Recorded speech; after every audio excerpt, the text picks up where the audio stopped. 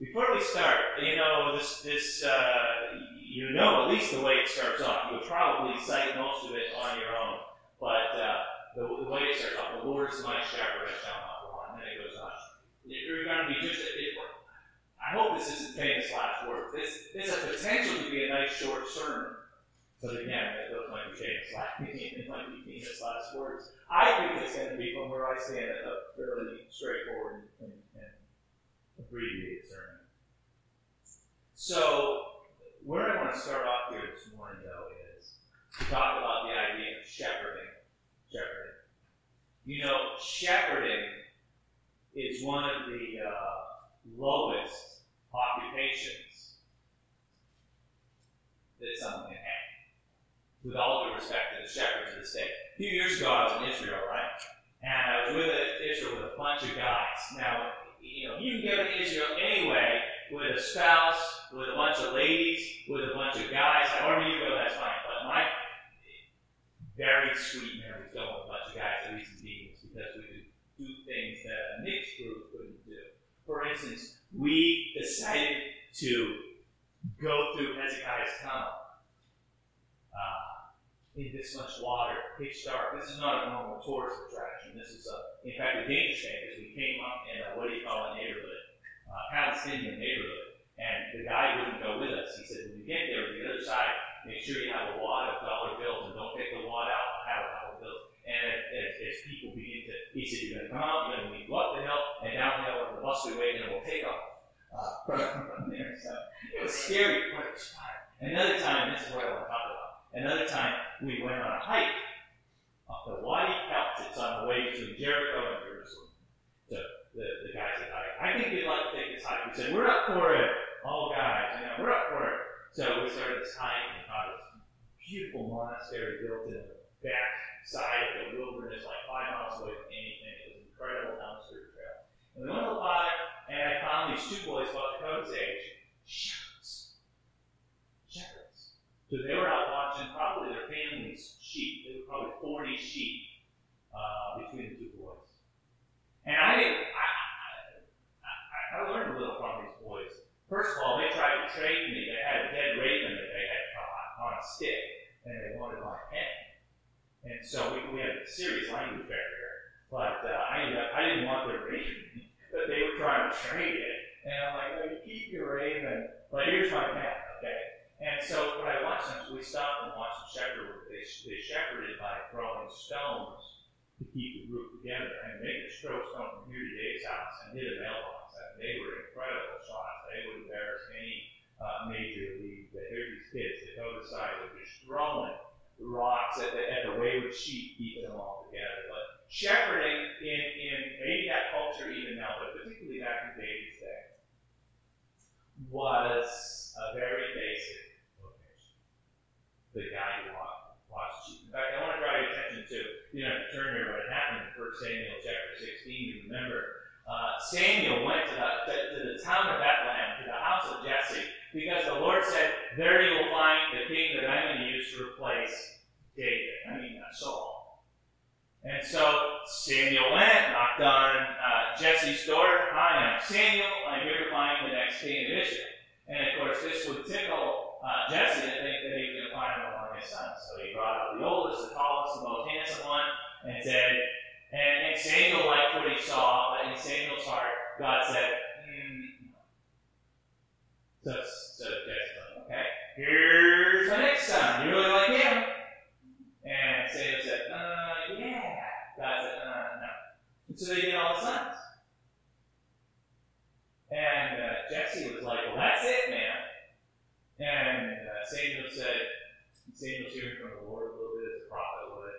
He said, well, isn't there any more? And then there's this little verse down there. I see Glad's looking for it, and you'll find it, and maybe you can say what the address of the verse is. And Jesse said, well, there is one more, my youngest kid, but he's out shepherding. In other words, the inference there is, he's only a shepherd. He's a kid. He's only a shepherd. What would you want? You're talking about king here. He's only a shepherd. He's out there watching the sheep. Samuel says, I'm not going to sit down until you bring me.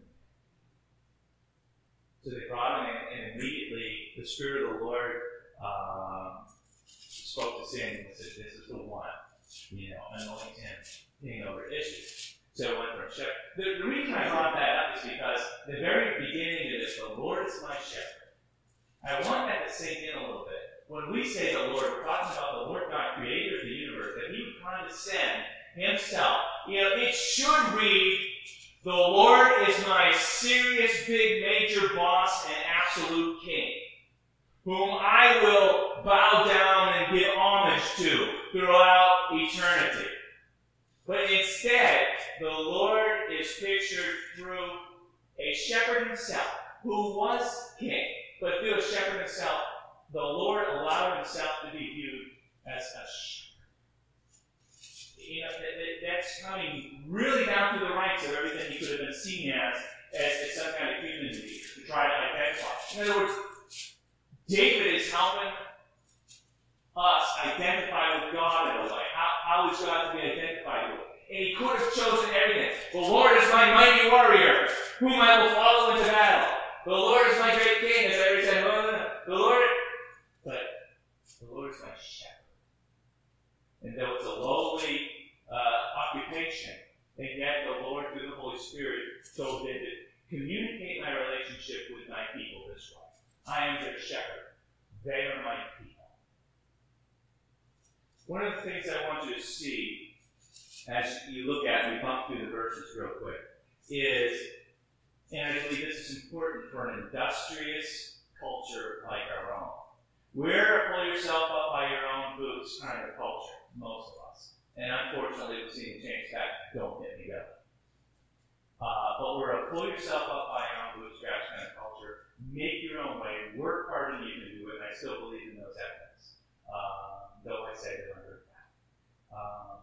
And that bleeds into our Christianity. By that I mean that I think sometimes we overcomplicate our relationship with God. And we think that,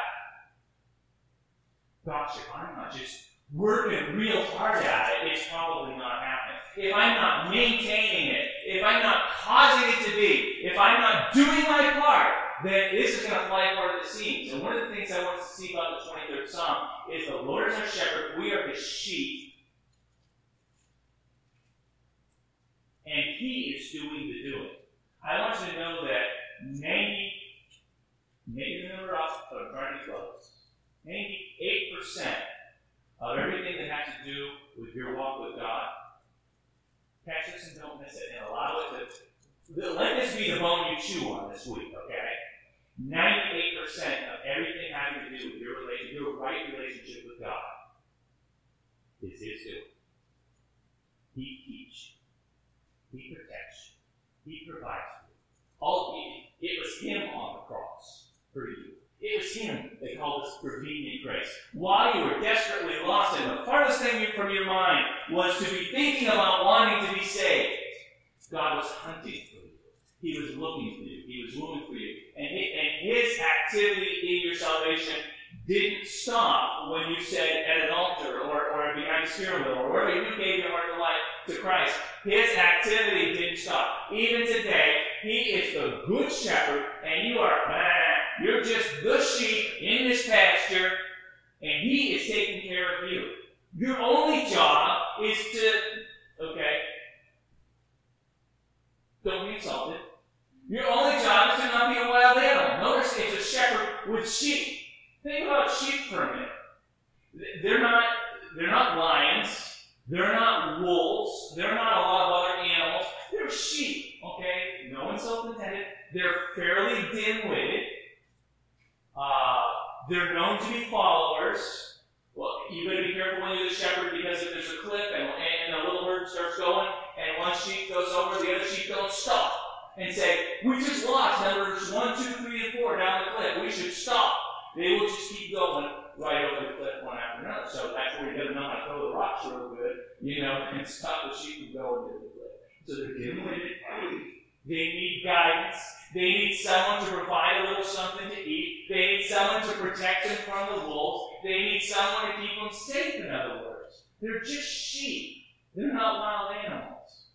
I guess my first point I want to make is make sure your character is that of a sheep and not that of a wild animal. Because if we're not careful, we can have a mind of our own, and we're no longer a domesticated little sheep that you'd like to have out in your yard. We're a bit of a billy goat that tears stuff up and whatever. So let's keep looking here. The Lord is my shepherd, I shall not be in want. I kind of already talked about that. When you put your trust in the shepherd, one of the first things that happens is you come to a realization that it's his responsibility as my shepherd to take care of my every need. Let me tell you something. There's something tremendously rewarding and relaxing, I guess is the word I want to say about that. Takes the edge off. Don't want to talk a lot about it, but so this last year, since January 1, and I had a lot on our plate, some of which has been to worry about tomorrow because things are different this year than they've ever been before in terms of, let's be honest with you, with cash flow, with whatever, there's a lot of adjustments to be made. And for me to know, this is on the personal testimony side, for me to know that that's really not my problem, I got to be faithful and careful with what he puts before me. But at the end of the day, as long as I'm faithful, as long as I'm a good sheep, I'm a shepherd. And I will tell you something. If 2 years ago, getting far away from it, if 2 years ago you would have said, look, this is going to be your income stream. You told me concrete numbers at I would say, out of hand, we could never do it. That's, my first blush, I would say, we could never do it. And it amazes me, it amazes one, and we look at each other in amazement. How God does it this week, please don't read between the lines as though I'm trying to, make this happen again. This week, old friends that we haven't seen for a long time sent us a card. Yeah, Pentecostal card. A little special card. And it came at a time where, and let's just be a testimony too. We've got this dryer, and as it turns out, it was bought in the day when we weren't so worried about things. So it's a sophisticated dryer. Sophisticated dryers are great. They work. But ours completely broke down. It's squeaking like the devil himself, and it wasn't the heating element that was busted. It needed to be troubleshot. It might be the brain, it might be a sensor, or it might be the element. And I know how to fix an old-fashioned dryer, which the next one we get will probably be an old-fashioned dryer that I know how to fix. But we had to call the experts. They just don't come free, that's all I'm going to say. So, right, did we get that card before or after the expert came? I think the day before. See how God was good to me, because if it came the day after, I would have been all worked up. But it came the day before, and I went and told her, I said, the bill on this is $300-something. And she said, don't forget, Paul, I'll tell you something. The Lord is my shepherd, I shall not want. And we're happy for us. I mean, that stuff wasn't happening when we were fully mission capable, thinking that we were providing all for ourselves. We weren't enjoying any of the green pastures. We were just, thinking we were providing for ourselves. And the Lord, He's just so good to us. So I want you to really notice in verses 2 through 6, who's doing the doing. Before we leave, I shall not want, whether it's physically, spiritually, whatever, to the degree you allow yourself to be the sheep and Him to be the shepherd, you are not going to be in want. You're not going to be in need. The Lord is going to take care of you. He makes me to lie down, verse 2, in green pastures. He leads me beside the quiet waters. The green pastures, that's where the sheep eat. And it's the shepherd's job to bring them to a place to eat. They don't know. I don't know whether, I guess they eat it all the way down to the ground and then need to move on. Apparently that's the way it goes, because you hear about shepherds having to move their sheep along to a new place. But as I thought about that, I looked at this verse, I thought, well, what do we eat? And it's that we eat, and I don't want to preach about this a long time and whatever, but, let me just say these are the green pastures. The beautiful thing about Scripture is you can nibble a little, or you could get your 10 doctorate degrees right on this, and even then you couldn't dig deep. This is both a little puddle that you'd be safe in to satisfy your needs, or it's a big, deep, ocean depth worth of stuff. So he allowed him to feed you his word, the green pastures, the quiet waters. I'm thinking about, the Spirit of God is often talked about in terms of waters, and he satisfies our every need. In verse 3, he restores my soul. He guides me in the paths of righteousness for his name's sake. All of us go through dry times, and that word restore, we need restoration. We don't just, it's times when a Band-Aid won't work. We don't just need it to scab over and go away. We need complete restoration. And God is in the business of seeing our need. If we will be sheep, notice, and I'm repeating myself, notice who's doing the doing. Our duty here, he's going to restore us. Our duty, to be a good sheep and allow him to restore us. See, you get where you go needing restoration, and I don't want to talk to man about like psychologists or doctors or whatever. If you can get help from some of these, okay, always depend on the Lord, but there are times when, we're going back to yesterday again at our tough time at the hospital. All the king's horses and all the king's men couldn't go carry that together. There are times when your cry has to be in agony to God. God help. And if God, it's not going to be your plan to do a miracle here, then what the help we need is strength. Because this is going to be a very, very heavy load on little boys, on husband, on mom and dad, brother, sister, and so, but to the degree that we depend on the Lord, it's the degree that he will restore us.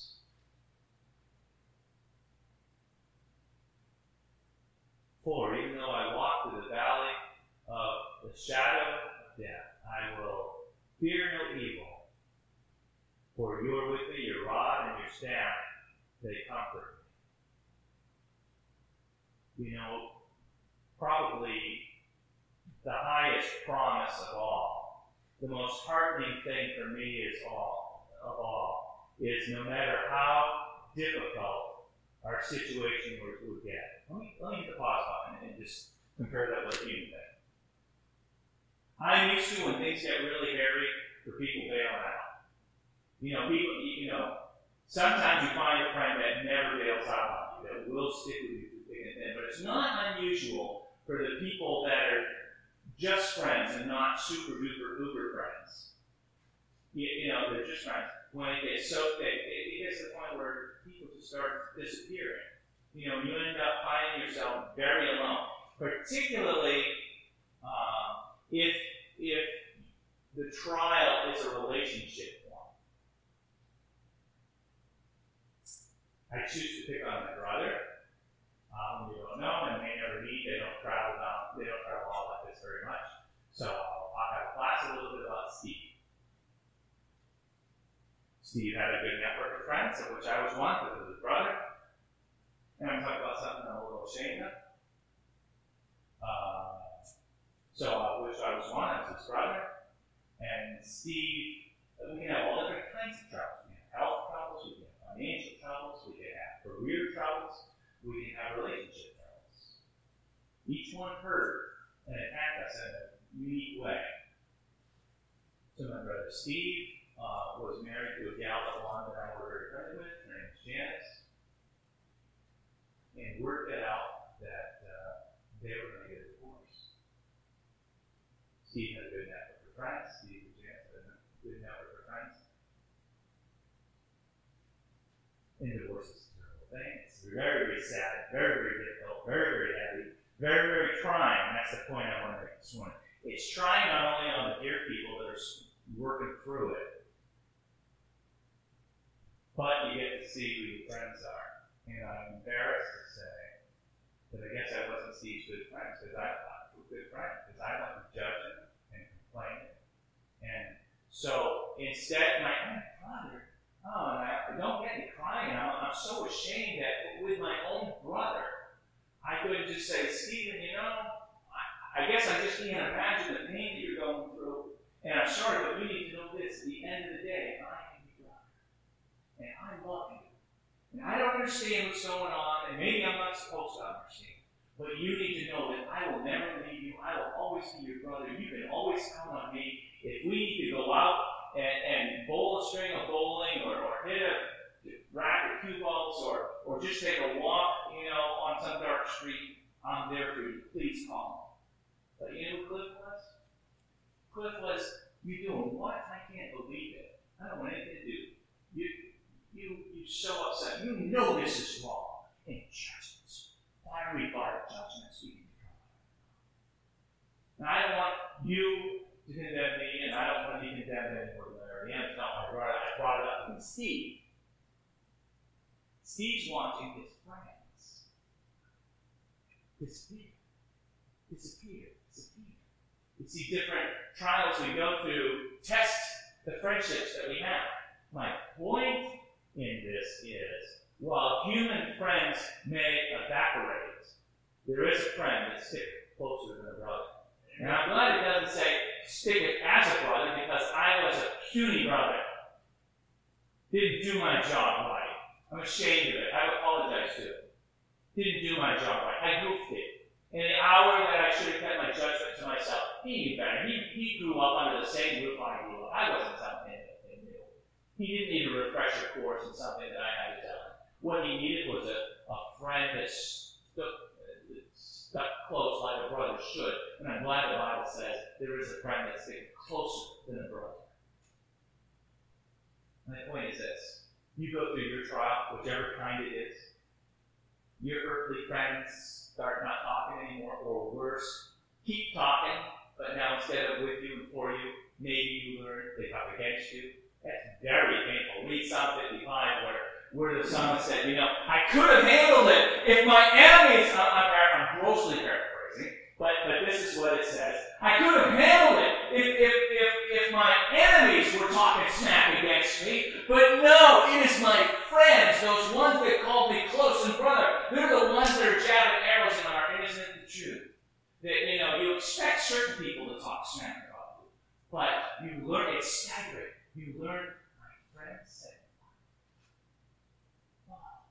And it just, I think of that, and I've said this before from the pulpit, I think that one scene from Braveheart, and I don't know any of those guys' names, Sir Lancelot's names, or any of those things, but I remember where it is in the movie, and you'll remember it too if you've seen Braveheart. If you haven't seen it, well, I don't want to say it. So there's a scene in the movie, and it's 2/3 or 3/4 of the way through, and Braveheart's really chasing this guy, and I think someone's got one of those jousting things or something, and Braveheart gets, it looks like Braveheart's chasing this guy and needs to do away with him because he's clearly a bad guy.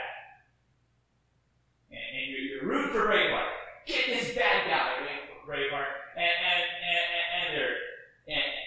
there's this jousting thing, as I remember, or a sword thing or something, and Braveheart gets knocked down and really hurt, and the guy must circle back. I might not have the details right, but the gist of it I'm getting right. So circles back, and somehow there's some wrestling or something, and Braveheart rips that bad guy's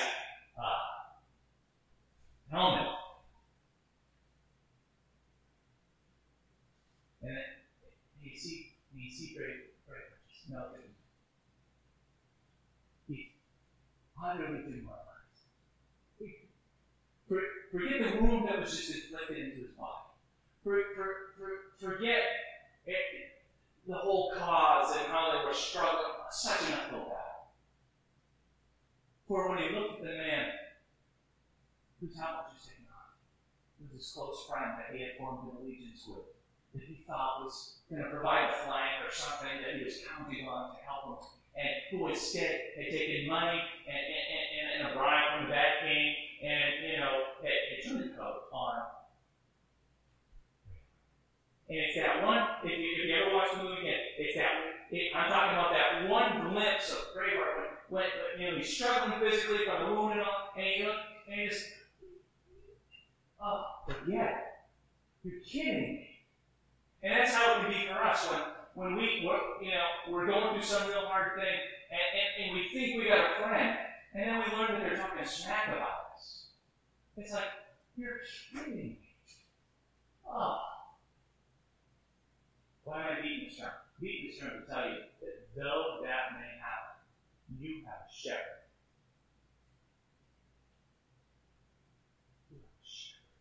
He cares for you. It may be your own fault. You may have made the biggest mistake in the book to make. But you know what? Your shepherd would sooner go out and find you. Jesus taught in Luke chapter 15, which would be if he had 100 sheep, 99 come in and one doesn't. He didn't say why that one didn't come in. That one just might have gotten wild here, go chase a rabbit somewhere, done something foolish during the day. We're not told why.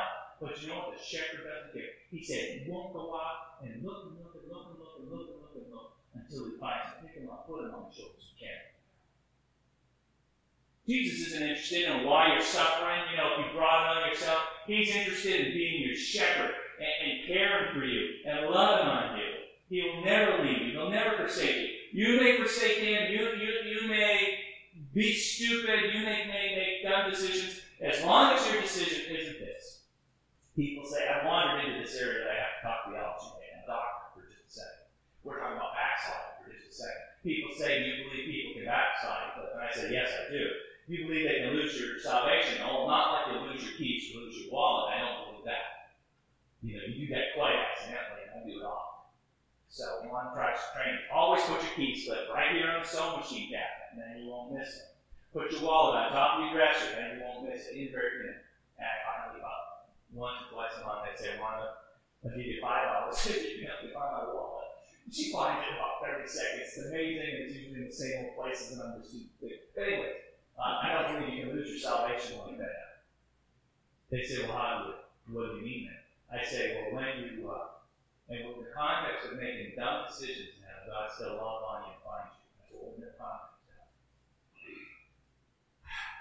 When I ask you, Brother Jason, is Jesus Lord of your life? Do you still love him? I'm not asking you if you've gone to Sunday school every day of last year. I'm not asking you if you memorized 3 verses of the Bible last week. I'm not asking you, deep Christian question. I'm just saying, are you counting on Jesus to be the Lord and Savior of your life? If your answer is yes, I'm counting on Jesus to be the Lord and Savior of my life, well then you haven't backslidden. You might be in terrible condition. You might be making dumb decisions one after the other. But I believe you're still saved. And Jason, do you believe Jesus is Lord and Savior of your life? I know better, and I'm not making him. I have to say, no, he's not Lord and Savior of my life. But I have to respect him and say, regardless of what your theology says about once saved, always saved, or whatever, and I don't want to have to speak debate right now this morning, or regardless of what your salvation says, I have to say, you're probably right. But you need to know that, I heard a preacher once say,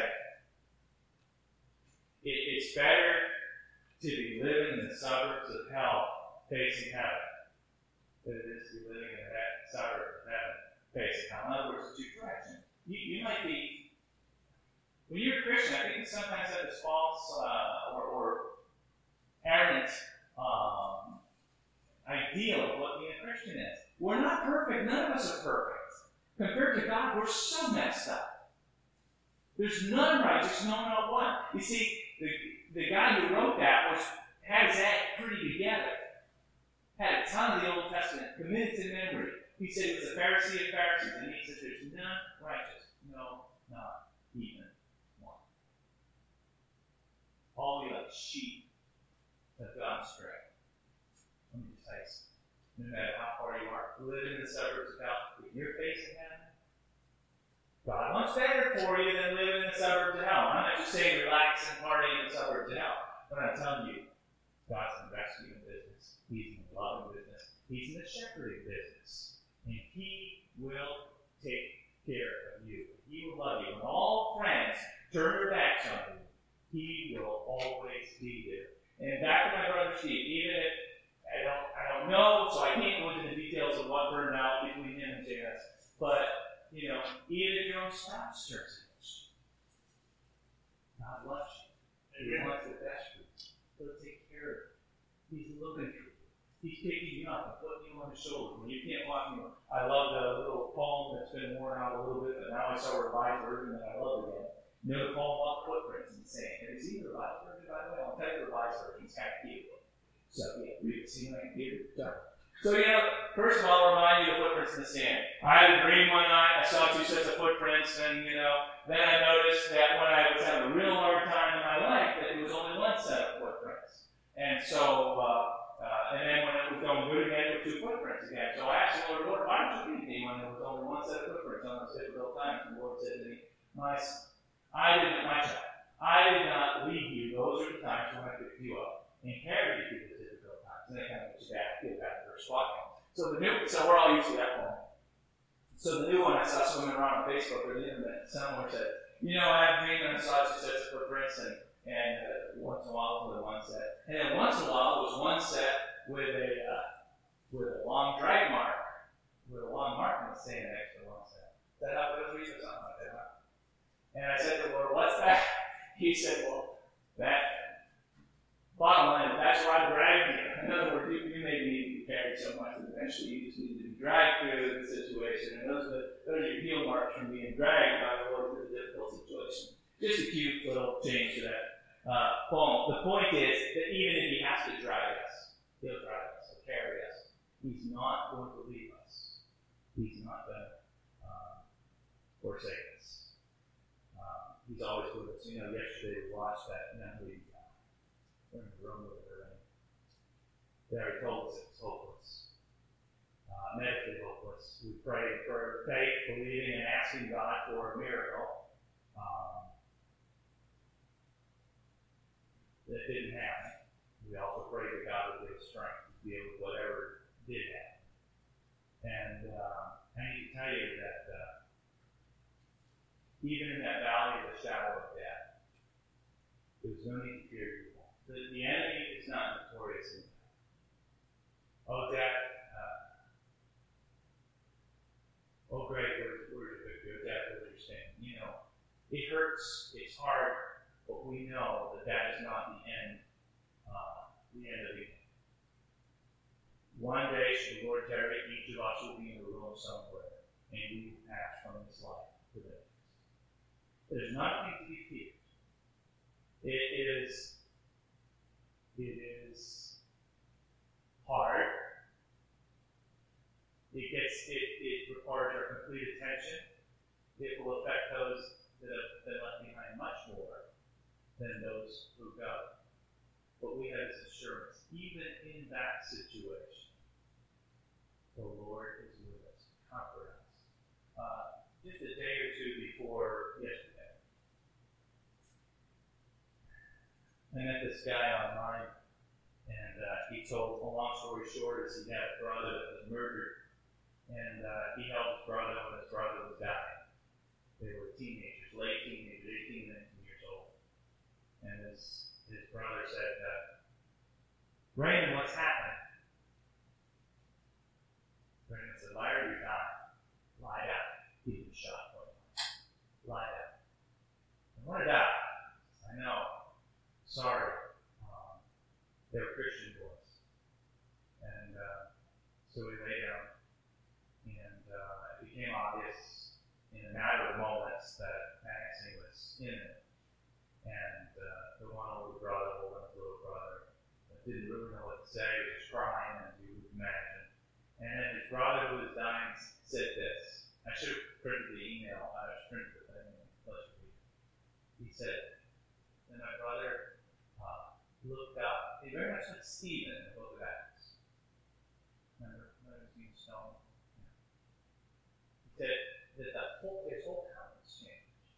And he said, Jesus? Jesus, is that you? Is that you, Jesus? And then he died.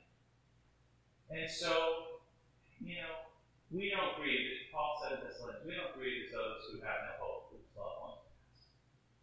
We grieve knowing that our loss is temporary, and that their gain is eternal, and that someday we will see them. All right. Look at verse 5. Prepare a table before me in the presence of my enemies. You anoint my head with oil, my cup overflows. What I want to remind us of from this verse is you will have enemies. When you become a Christian, you almost signed up for double. You will have enemies, but God will keep you as you keep your mind and your heart stayed on Him. I think it's in Isaiah, the Bible reads, I will keep him in perfect peace, whose mind and heart is stayed on me, even to the point of overflowing with blessings. Your enemies are going to be your enemies. They're going to hurt you, they're going to harm you. We've got Christian brothers and sisters in other parts of the world that have enemies.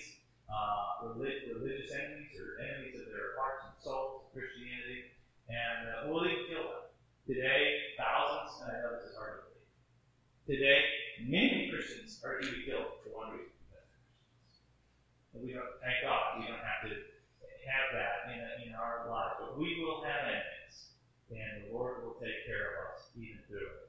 And surely goodness and mercy will follow me all the days of my life, and I will dwell in the house of the Lord forever. Every day, every trial will be met with God's goodness and God's mercy. You see,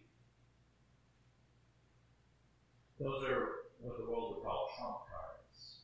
The devil can put on you what he wants.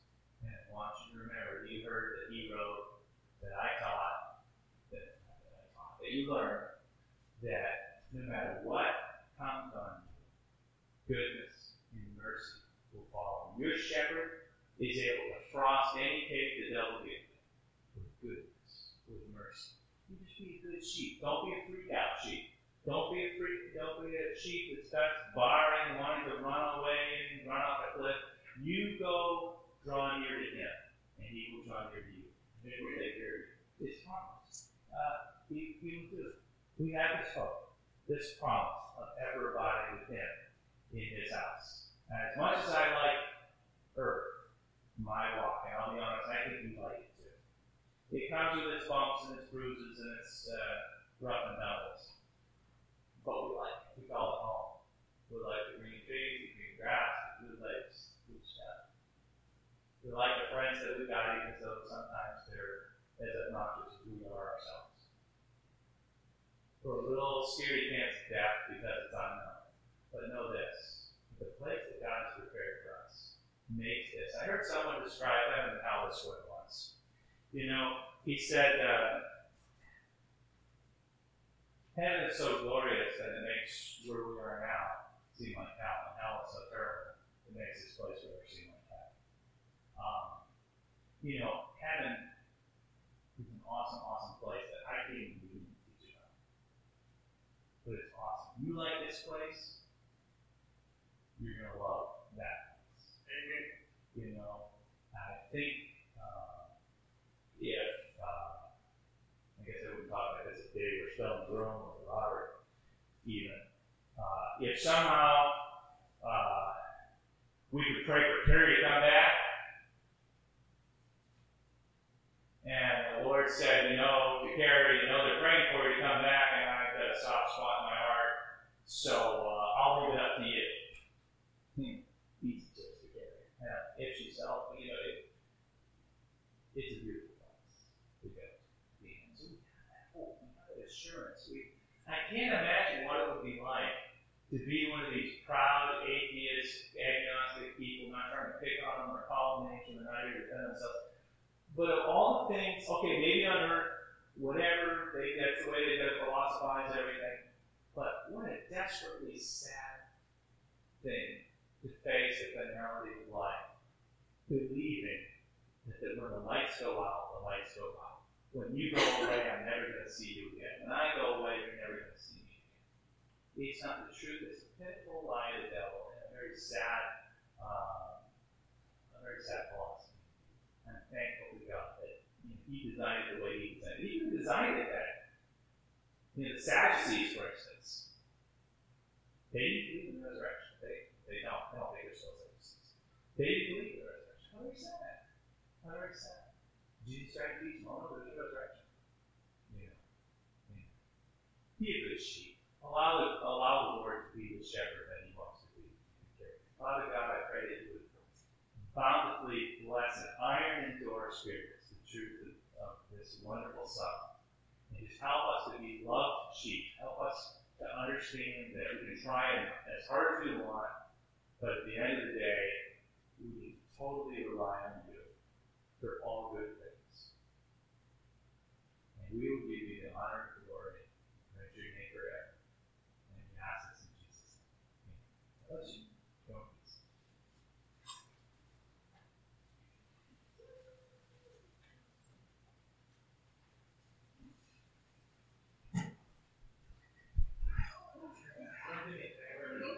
Slow that. I don't decide.